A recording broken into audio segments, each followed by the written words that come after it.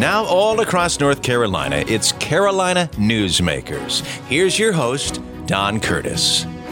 Well, welcome back to Carolina Newsmakers. I've been looking forward to this particular edition for some time because we're reunited with a friend of long standing, Virginia Foxx, Congresswoman Virginia Foxx, who represents the 5th District of North Carolina and has now for, she's completed nine terms and now starting the 10th term.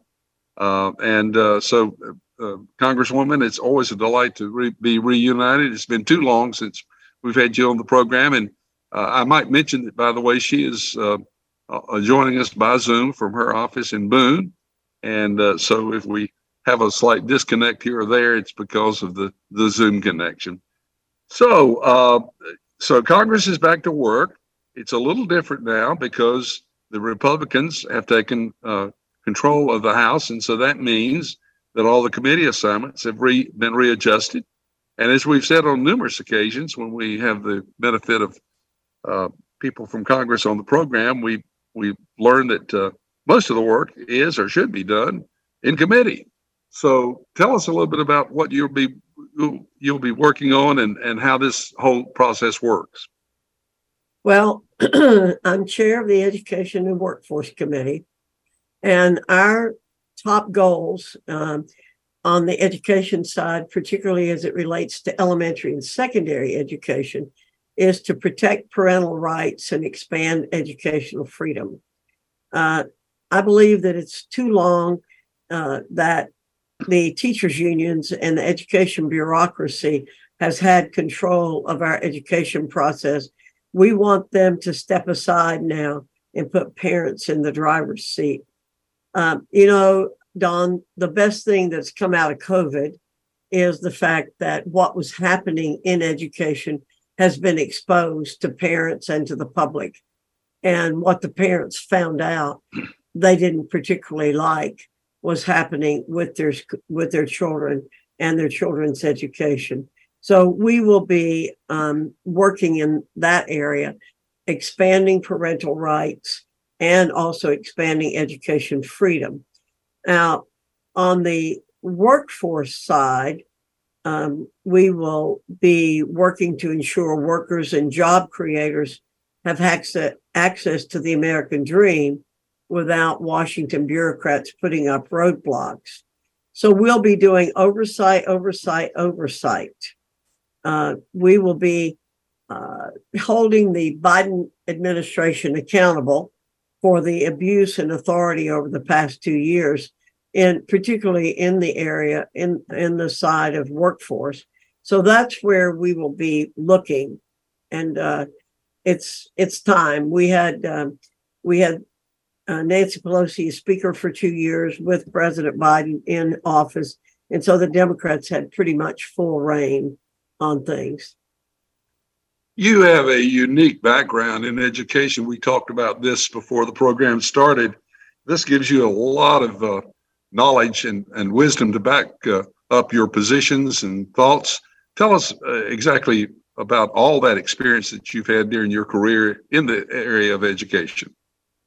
Well, I do have knowledge, and I hope it turns into wisdom. I always want when I'm talking to be speaking from a point of wisdom. My background is very strong in education. In fact, I'm unique in the Congress on both sides of the aisle. I served on a school board in Watauga County for 12 years, elected 3 times. I was at Appalachian State University as an administrator and a faculty member, and I love teaching. That's what my goal had been early in my career, was to be first a high school teacher, then a college teacher. Then I became a community college president. Then I was in the legislature and served on the education committee. And now in Congress, I have a chance to put all of that experience and knowledge, as you said, to work in education. But also my husband and I ran a nursery and a landscaping business and a construction business. And so I feel very well qualified on both sides of the committee, as well as in other areas. And I'm not a one-dimensional person, by the way. I've introduced bills and passed them in lots of different areas. So I'm interested in lots of different things, but my my expertise is particularly in education. Well, you spent 10 years in the North Carolina Senate, and that's one of the main functions of the North Carolina Senate is overseeing and providing funding for education. So I'm sure that also helped a lot in building a background of knowledge. Oh, it definitely did. It definitely did. Well, with all this background, have you set forth an agenda of things that you'd like to accomplish during the next 2 years? You've mentioned some of it. You've already mentioned some of it. I recognize that, but what else? Well, we are going to work very hard to protect parental rights and expand education freedom. I actually don't think we can say that often enough. One of our top priorities will be advancing the Parents' Bill of Rights. We want to protect parents' rights to have a say-so in their children's education.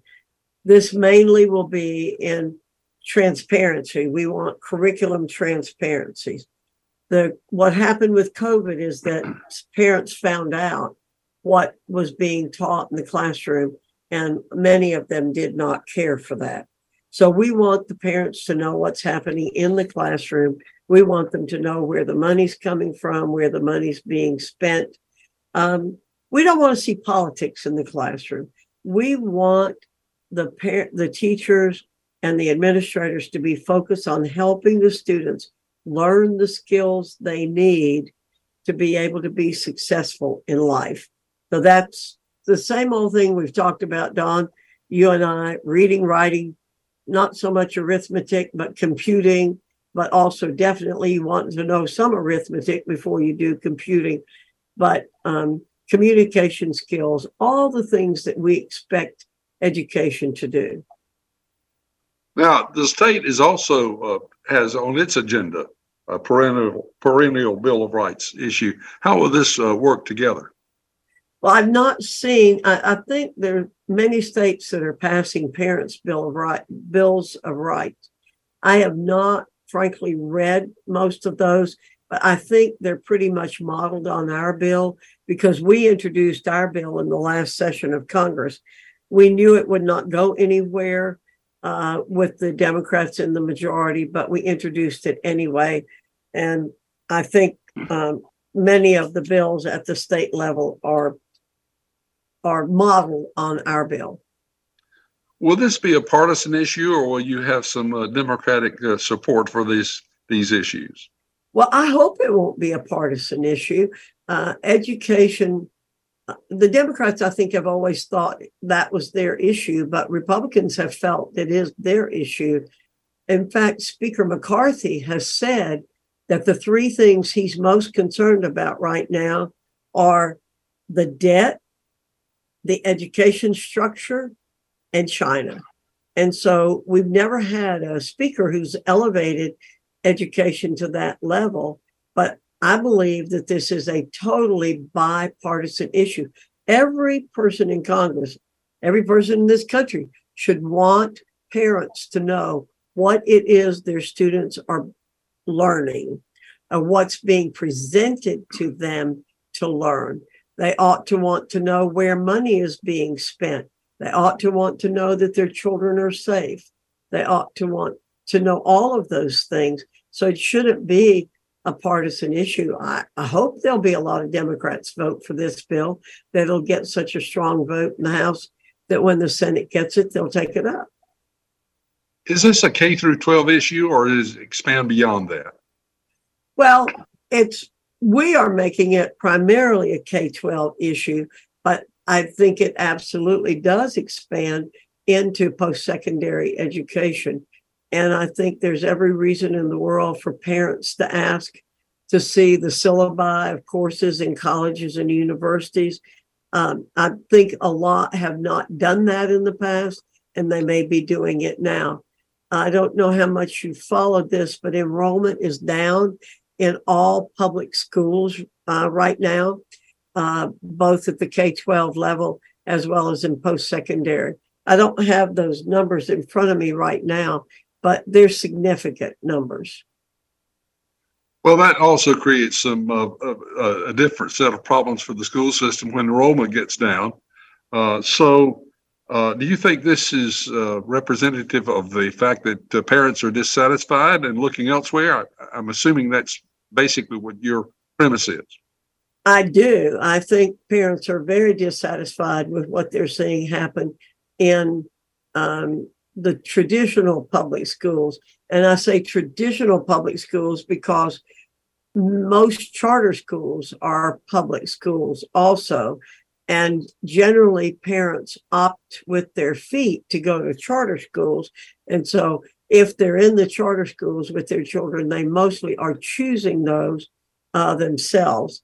And so I think that's a reflection of their wanting to be out of traditional public school and go to something that they think is better for their children.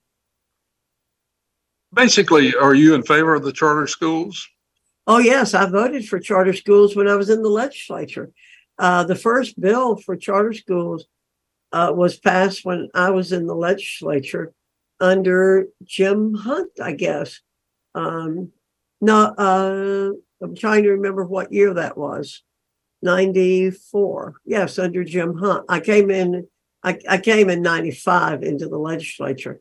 And so charter schools, but I knew then that the unions or the NCAE had pretty much control over it because they put a cap on charter schools. There could only be 100. And that cap didn't get lifted until under President Obama when they passed Race to the Top. And that was the only good thing that came out of that bill, in my opinion. So now we have many, many more. But I'm very much in favor of education freedom. I have a charter school that started in my district last year in Caldwell County, started by parents. The small school closed in the community, and the parents and the people in the community wanted to keep the school going. School board wouldn't do it, so they opened a charter school. Amazing group of people. I should have done this when we began the program, but for those of you who are not in the 5th District, Congresswoman, would you tell us the counties that are represented by the 5th District in North Carolina? I know some of them are partial counties, right? But what are the counties you represent? Okay, I'll go by geography. Mitchell, Avery, Watauga, Caldwell, Davie, Wilkes, Yadkin, Forsyth, Surrey, Stokes. I'm missing one. I've got 11. That's 11. I'll think of it before the next segment, okay? Well, in the next segment, I probably want to talk a little bit about how you got around the district, because that's a large geographic district. Some of the districts in North Carolina, of course, are down to even just 1 or 2 counties or partial. Right. So it creates a set of problems, I guess, that's unique. Our guest is Congresswoman Virginia Foxx, and we will be back with more here on Carolina Newsmakers. And we'll do that right after these messages. Psst, Steven. Who said that? Me, down here.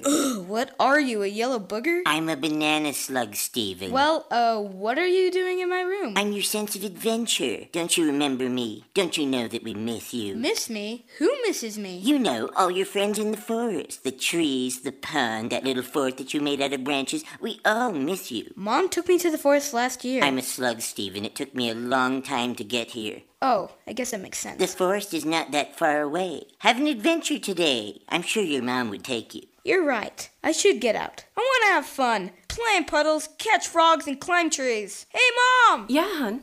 Steven, what is that in your hand? It's my sense of adventure, Mom. It's telling me we need to get out of the house and have some fun in nature today. Come to the forest where the more adventurous you lives. Check out discovertheforest.org for cool places nearby. Brought to you by the U.S. Forest Service and the Ad Council. When you went car shopping, you meant business. You aced vehicle history searches and test drives. You out-salesmaned the salesman. Now you've got your wheels. If you manage that, you can get your retirement plan on track. Visiting aceyourretirement.org can help. With 401k tips and smart saving strategies, you'll have the info you need to get more for your future. Go to aceyourretirement.org, because when it comes to speeding past financial challenges, you're an ace. Brought to you by AARP and the Ad Council. We continue with Carolina Newsmakers. Here's Don Curtis. We're back on Carolina Newsmakers. Congresswoman Virginia Foxx, who represents the northwest portion of North Carolina, in and around the Boone, from where you still live in Boone, don't you? Actually, Don, I live about 11 miles out of Boone. I've never lived in Boone. I live out in what's known as Upper Fosco. There's a little community out there called Fosco, and that's where I live, right in front of Grandfather Mountain.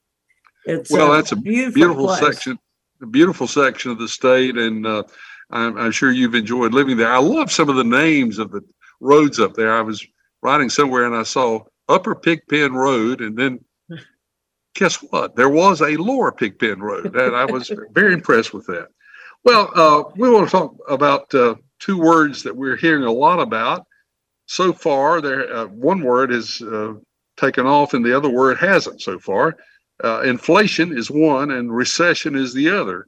So tell us sort of where you feel we are on the inflation issue, and then we'll talk about what we may or may not have as far as a recession. Well, let me first mention I left off Ashe and Allegheny because I was trying to do it geographically, but my district goes along the Virginia border, and that's what I should have stayed with. But I went south to pick up Davie and Caldwell, and I got sidetracked. So Ashe and Allegheny are also in my district. I have 12 counties. But, we have the highest inflation that we have had since 1981 in the country right now. It has just been terrible. When President Biden took office, inflation was 1.4%. It got up to 8%. It's still over 6%, which is the highest it's been since 1981. Well, that's fortunately, it's getting a tad better, but that is still extraordinarily high, as you said, and not something that we can live with for long. So what are some of the actions that you think this session of Congress might do to help bring that in line? Well, what Congress, the Democrat Congress caused this problem, along with President Biden, by the $5 trillion that they spent in a little over a year. And that's what has caused the inflation, that and the cutting off of the Keystone Pipeline, the shutting down of opportunities for petroleum and gas in the country. So what we will do our best to do, although the House has a majority of Republicans, but the Senate is still a majority Democrat by one. So whatever we do in the House has to pass the Senate and it has to be signed by the president. So we will do everything that we can, but you bring down inflation by cutting federal spending, and that will be the biggest issue. We will be passing our appropriations bills this year. We'll pass 12 appropriations bills, not do an omnibus. That's one of the promises that we made. I believe we will keep that promise. So that's what we will be doing. We see the inflation and spending as a real threat to our economy, and we want to stop that from happening. So we will do everything that we can. Now, what I want to point out to people listening, and what we continue to point out to people, is 2/3 of the spending that gets done every year in this country is on automatic pilot, and that's Medicare, Medicaid, and the interest on the debt. So those are things that are very, very difficult to do anything about because people who are eligible for those programs get those problems. So if you've paid into Medicare, if you've paid into Social Security, if you are poor, you will get Medicaid, and obviously you won't want to pay the interest on the debt.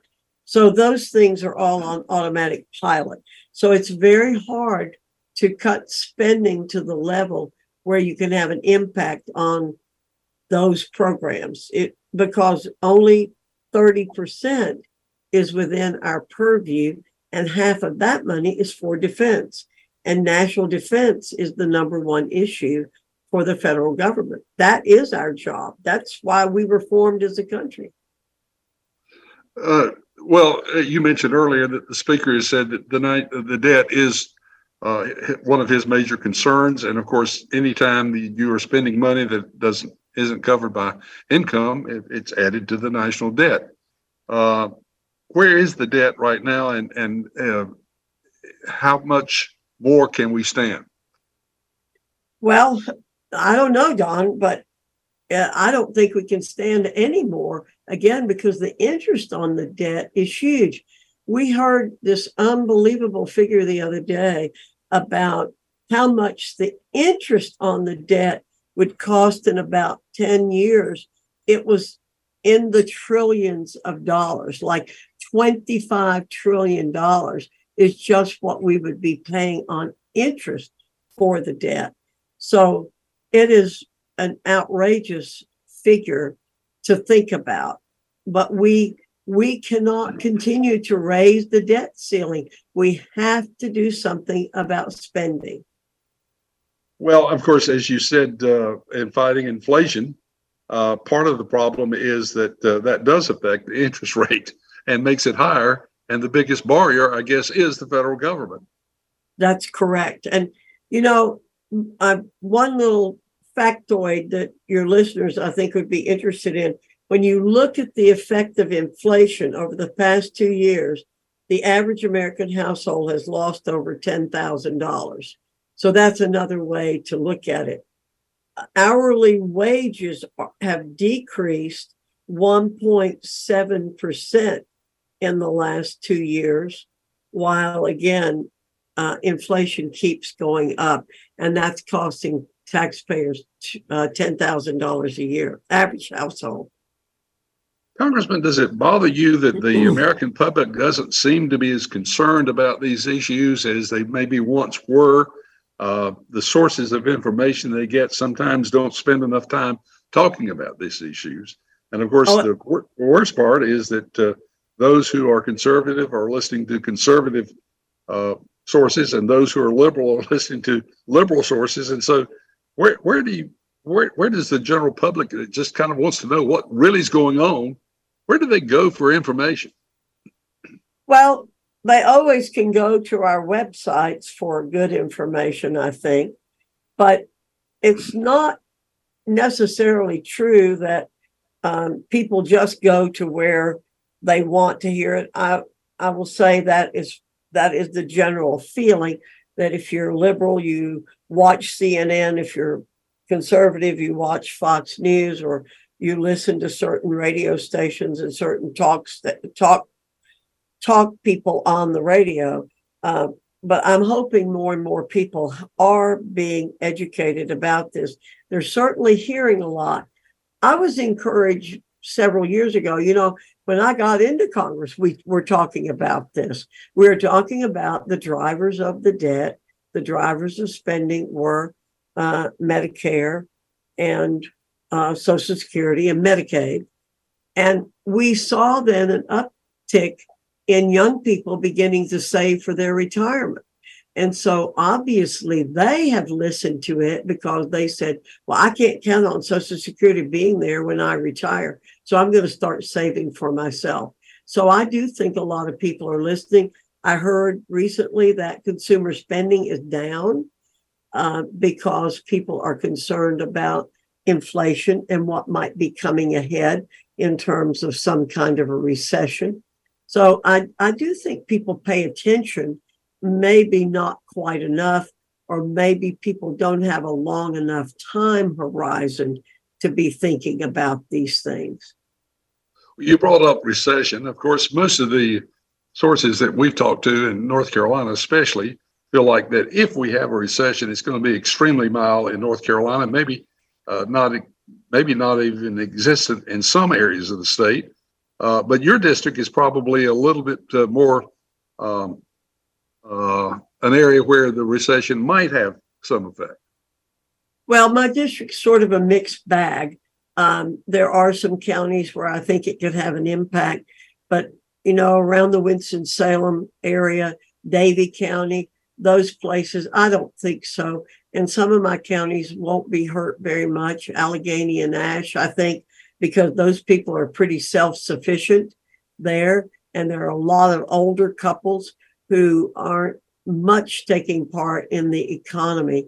But I give a lot of credit to the legislature for the fact that North Carolina would be very much insulated from this. We're now the number one state for businesses to come here. And practically every day you hear about new jobs being produced in the state. And then they've lowered the tax rate tremendously, particularly for low income people. And I just think that we're in great shape in North Carolina. And I give the legislature a lot of credit, and also for the people in the state for paying attention and for the most part being frugal. Now, we've had a lot of people move into the state since COVID hit, a lot of people. And I don't know, Don, if you've done a program with people to talk about property sales and all that. I know you talked to Dale Falwell a good bit because I hear you with Dale, but it's unbelievable how many people have moved in. If the census, I think, had been delayed just a little bit, I think we might have picked up another member of Congress because we were adding so many people. Well, it is a great place to live. And of course, it is right now a choice of industry. And we've announced a number of very large new industries, especially in the Triangle and Triad area. All of that will spill off into the areas surrounding. And so that not only helps with the jobs, but it means higher paying jobs, which means more revenue for the state, because the more you make, even though the tax rate may go down, the state will have the benefit of more taxes. Correct. And so that's the way it's supposed to work, I guess. That's exactly right. So speaking of tax bills, what do you foresee as far as any tax legislation in this session of Congress? Well, I think if there's any tax legislation, it would be to cut taxes, because as a result of the Tax Cut and Jobs Act that was passed under President Trump, last year, Don, we had the highest revenue ever in the country, over $4 trillion. And CBO and other organizations directly attribute that sharp jump in revenue to the Tax Cuts and Jobs bill, because it's counterintuitive, but when you cut taxes, revenue goes up, and that's what happened. So I don't see Congress passing anything that would raise taxes. Well, I'm sure a lot of people, especially with the threat of some inflation digging into their spendable income, I'm sure people will appreciate that and hope that comes to bear. Our guest is Congresswoman Virginia Foxx, who represents the North Carolina 5th District in Congress, as she has now for 9 terms. And we'll be back with another segment right after we take time out for these messages. You wanted to see me? Yes, please, have a seat. So here's the thing. When this company brought you on, we took a chance on you. You didn't have that 4-year college degree we typically look for. Right. But we gave you a shot anyway. And since then, you've worked incredibly hard and given it your all. Thanks. You've been an important asset to the team, but I don't think you can be an intern here anymore. We want to hire you. You're serious? Absolutely.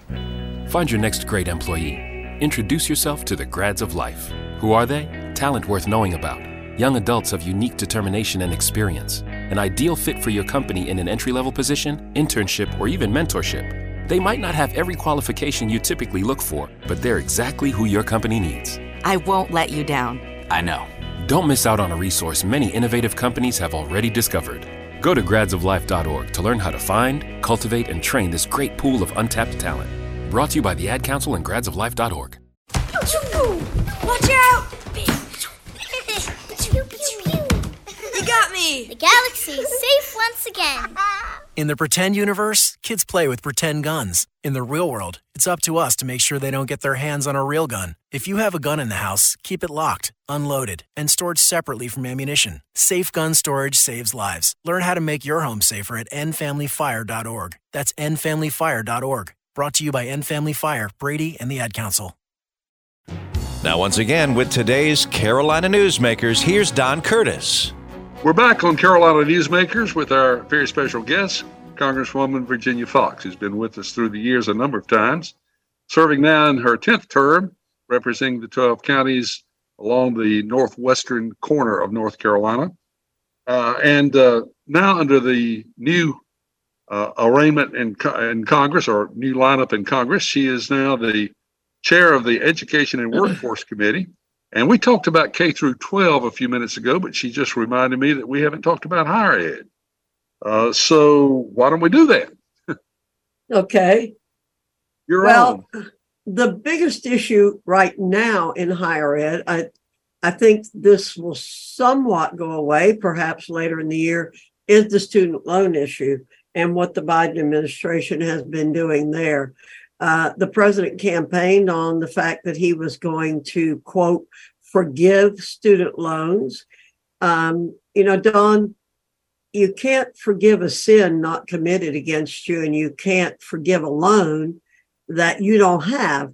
So the Biden administration doesn't hold the loans of the people who borrowed money. The American taxpayer holds those loans.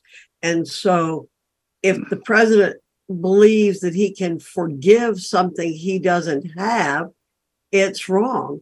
The American taxpayer has not said to people who borrowed this money, we want to not have you pay that money back. And then when we just absorb that cost ourselves. So what they've done is we've now gone into court over this. There is a suit before the Supreme Court. I signed on to an amicus brief on this last week, and there'll be several amicus briefs going toward the court on this issue. So we believe that what the president had done and the administration has done is totally illegal, and it has been actually catastrophic in terms of what the future is going to be. What they've done is try to do retroactive free college. This was something else the president campaigned on. His wife has taught in a community college for many years, and they were promising free community college and maybe even free college altogether. And that's what they're trying to do, we think, with this loan forgiveness scheme. But it's not right for the country, and it's wrong. In fact, I think his actions are disgraceful. So what happened was early in the pandemic, under the Trump administration, they told students they could delay making their payments on their loans. But even after President Trump was out of office, President Biden has continued this, even though the economy has come back. Our unemployment rate is low. There are 11 million jobs out there. There's absolutely no reason to continue the abatement of people paying back their loans.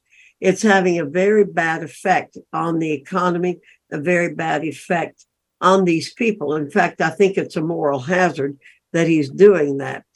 One of the things they're also doing is they're expanding programs that were designed for special categories of people like teachers, policemen, nurses who were going into special service jobs, who would get a break on their loans if they were going into those jobs. They would have a slotted time period to pay them back because they were expected to be in low income jobs. But the president has expanded that program to allow people who are lawyers, doctors, Wall Street people who have hundreds of $1,000s worth of loans to be able to wiggle out of those. It's been estimated that if this happens, we could have $1 trillion of costs transferred to the American taxpayers and not have these people pay back what they took on as obligations. Randy Weingarten has been called the most dangerous person in the world by former Secretary of State Mike Pompeo. And she had announced that there was a teacher out in California who was getting a $450,000 loan forgiven under this scheme of the president.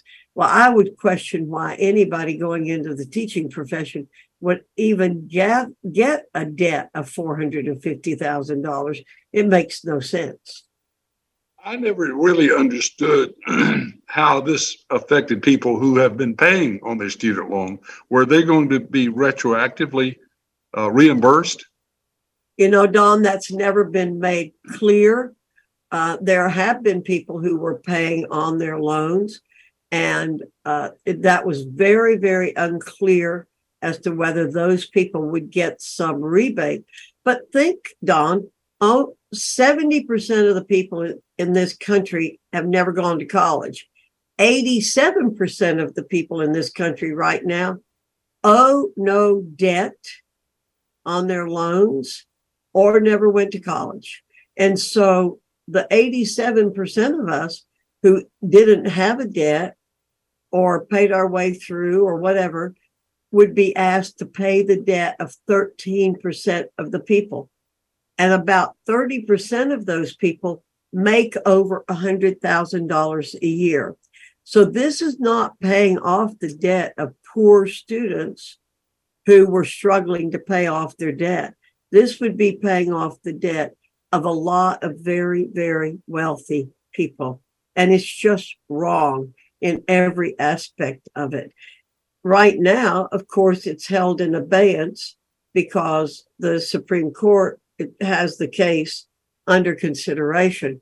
And so nothing is happening either way. We won't expect the ruling from the Supreme Court until late June or early July. But I certainly hope that the court is going to see that the excuse that the Biden administration is using for doing this is not an appropriate way for this to be done. If the court upholds the plan, what does this do to our national debt? It just adds to the national debt. It could add, as I said, $1 trillion. Well, it's certainly a controversial issue. And of course, anyone who has a debt, somebody told me I didn't have to pay my debt off, I'd be in favor of it. But that doesn't make it necessarily right or good policy. Well, you're correct. What about, again, the hardworking people out there who have a car debt, for example? Should the people who don't have a car debt go out there and pay that debt off? Or what about your home mortgage? Should you have somebody pay your mortgage off for you? That is not the way this country operates. We believe that people who take on an obligation should fulfill that obligation. And that's what they did in terms of taking on this debt. Now, we have a bill that we've introduced called the Real Reforms Act, which would, we believe, solve a lot of this problem by making sure that people understand what their debt is. We would cap graduate student loans at $125,000, which is the average student loan. So it wouldn't be stopping anybody from going on to graduate school. And we would make sure that people don't get in a hole on their debt and wind up paying more than they took out. There are many people who, because they don't know how to do what they were supposed to do, have gotten into a hole and have been paying back more than what they owed because they got behind or they were paying only the interest and not the principal. So we think we've come up with a good solution to it. It's called the Real Reforms Act, and we think we could solve this problem going forward. The other thing, Don, that it does is it makes people wonder if in the future their debt will be paid off. What about the people who took out debts this year? You think any of them are going to be given an incentive to pay back that debt? They're just going to wait 10 years or so and say, heck, somebody will pay my debt off for me. And the worst thing that it does is it fails to address the issue of the high cost of college going. Our college costs, the cost for tuition and fees, had gone up higher than inflation and the cost of health care. And where is all that money going? It's not going into instructor salaries. It's not going into hiring more instructors. It's going into high pay for administrators. So this is another issue again that should be dealt with. And that is, how do we bring down the cost of going to college? And that's another issue that we will be dealing with in a bill we expect to bring forward later this year, which would be on reforming post-secondary education.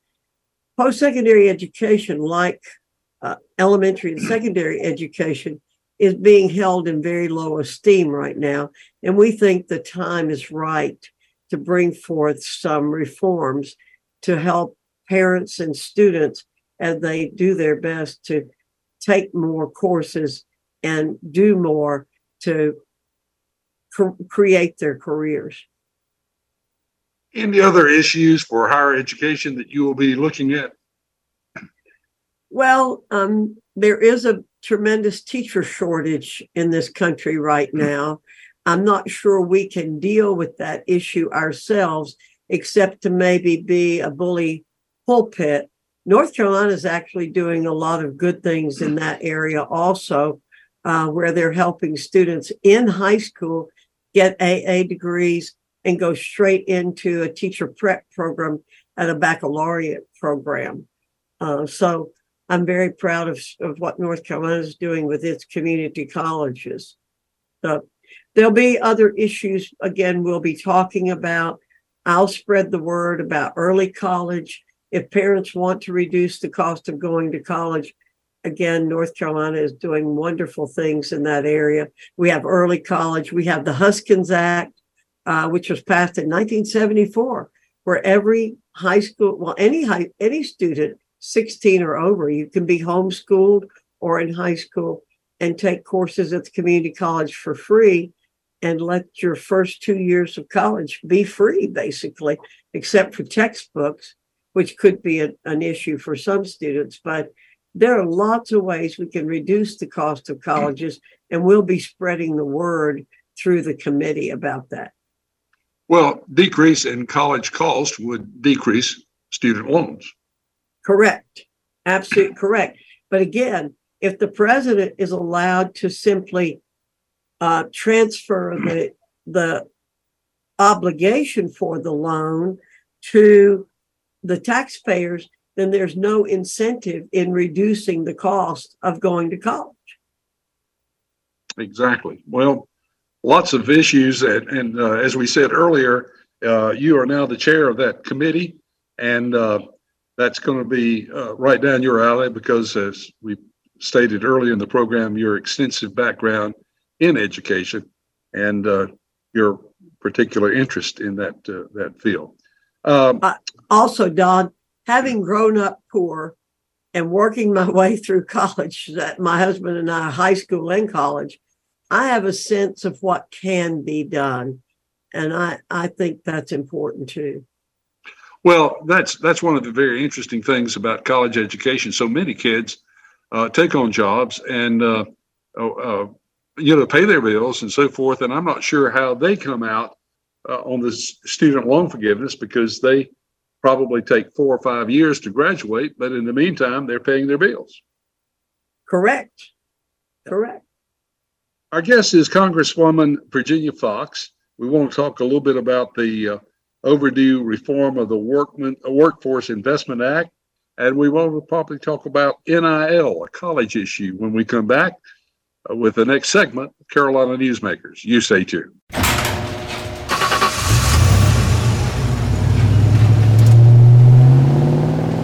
I spend a lot of time in the garage, but even more time in the rain, sleet, and mud.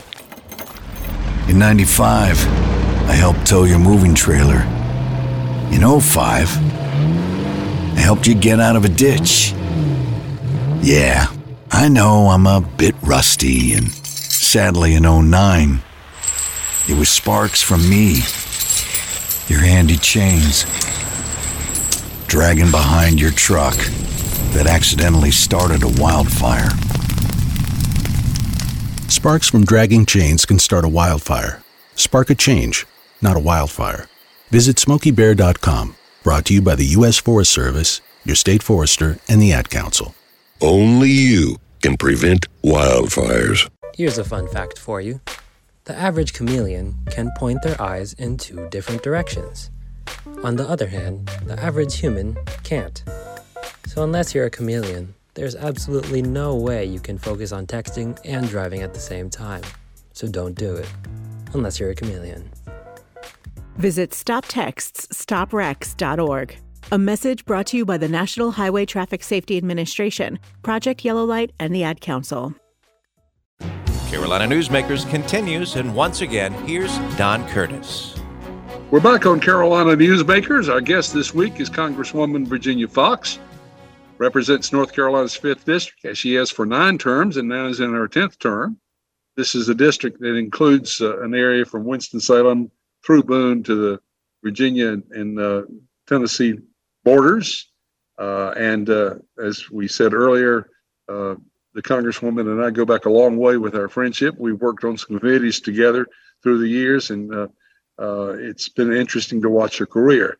She spent 10 years in the North Carolina Senate, as well as this service to in Congress. Well, we want to talk about in 2014, the Workforce Innovation and Opportunity Act provided a long overdue reform of the Workforce Investment Act, was signed into law. Tell me a little bit about that. Well, I was very proud in 2014 to be able to pass the reauthorization of the bill. It had, before I was involved, it was called Workforce Investment Act. The bill we passed out of the House was called the Skills Act. We were focusing on helping people through federal programs, federal taxpayer programs, get skills in these workforce programs. Well, the bill went over to the Senate, sat there for over a year, and finally the Senate woke up and decided that going to do something. President Obama, throughout his entire career, had talked about the need to reform our workforce programs in the federal government. So he was interested in it. Some senators were interested in it. So we were able to get it passed in 2015, and President Obama signed it. So it was a big coup for us to get that done, focusing again on helping people get skill development, both younger people coming out of high school as well as older people who need skill development because jobs are changing so much. Now the bill is way past due for being reauthorized, and we will be working on that again. We're hoping again for bipartisan support on that legislation, and we will be working on it. It probably will maybe come forward before our higher ed bill comes forward, but again, we hope for bipartisan support on this, and it really is to help people. It's a small amount of money in some ways, a small number of people who participate in it, but it is the federal government's attempt to help people get the skills they need to continue to work in the workforce. Well, one of the interesting things that we see is everywhere you go in North Carolina, you see signs, help wanted. And that's not typically something that you see during periods where we are threatened with the recession word. Right. What else can be done to help businesses fill all these openings? Well, number one, we could reduce rules and regulations and let them pay more, because they spend a lot of money on trying to live with the rules and regulations given to them by the federal government. But we really do have a problem with people just wanting to work. COVID discouraged a lot of people from working. The president has kept this emergency declaration in effect, which is allowing people to be qualified for Medicaid. And therefore, once they get Medicaid, they get other benefits. And so they can do better sometimes with taxpayer welfare than they are doing by working full time. And that's a terrible situation, Don. That's another moral hazard we have created in our country, where you can stay at home all day long and draw welfare and not have to go to work and do as well as people who are working. So that is not a good situation. I want to bring up an issue that all the sports fans are interested in, because all the athletic directors seem to think that this is going to be an issue that ultimately will have to be decided with the help of Congress. And that's the name, image, and likeness problem, which has caused a very interesting set of problems for all the athletic programs. And the sports fan, of course, is all interested in winning. So it's a bad situation where everybody's trying to keep up with everybody else. I know that there are no apparent efforts at this point in time to introduce any legislation. What do you see Congress's role in this area that might bring some semblance of a solution to this? Well, I'm not sure exactly what our role will wind up being, but I do know I met recently with some people from the Southeastern Conference who came to see me. I was a little surprised that they came in, but they came in to talk about the need to have uniform policies. And although Congress meddles a lot in what it shouldn't meddle in, not outlined in the Constitution for us to do, often Congress has to get involved with coming up with a nationwide policy, as opposed to our having 50 state policies, because you do wind up with some kind of interstate commerce issue, or you have students covered by one set of policies at one school. They might want to transfer to another school and in another state, and the policies would be different. So I think the push would come for Congress to get involved, because the policies vary state by state. So I have had one meeting so far with the conference.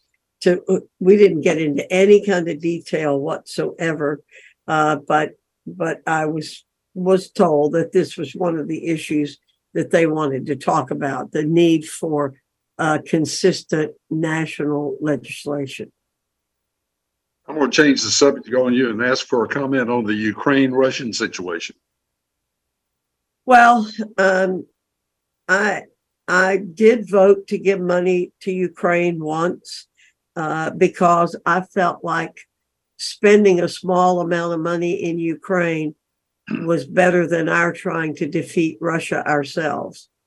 Now, the bill that was passed, it was kind of interesting, Don. It was a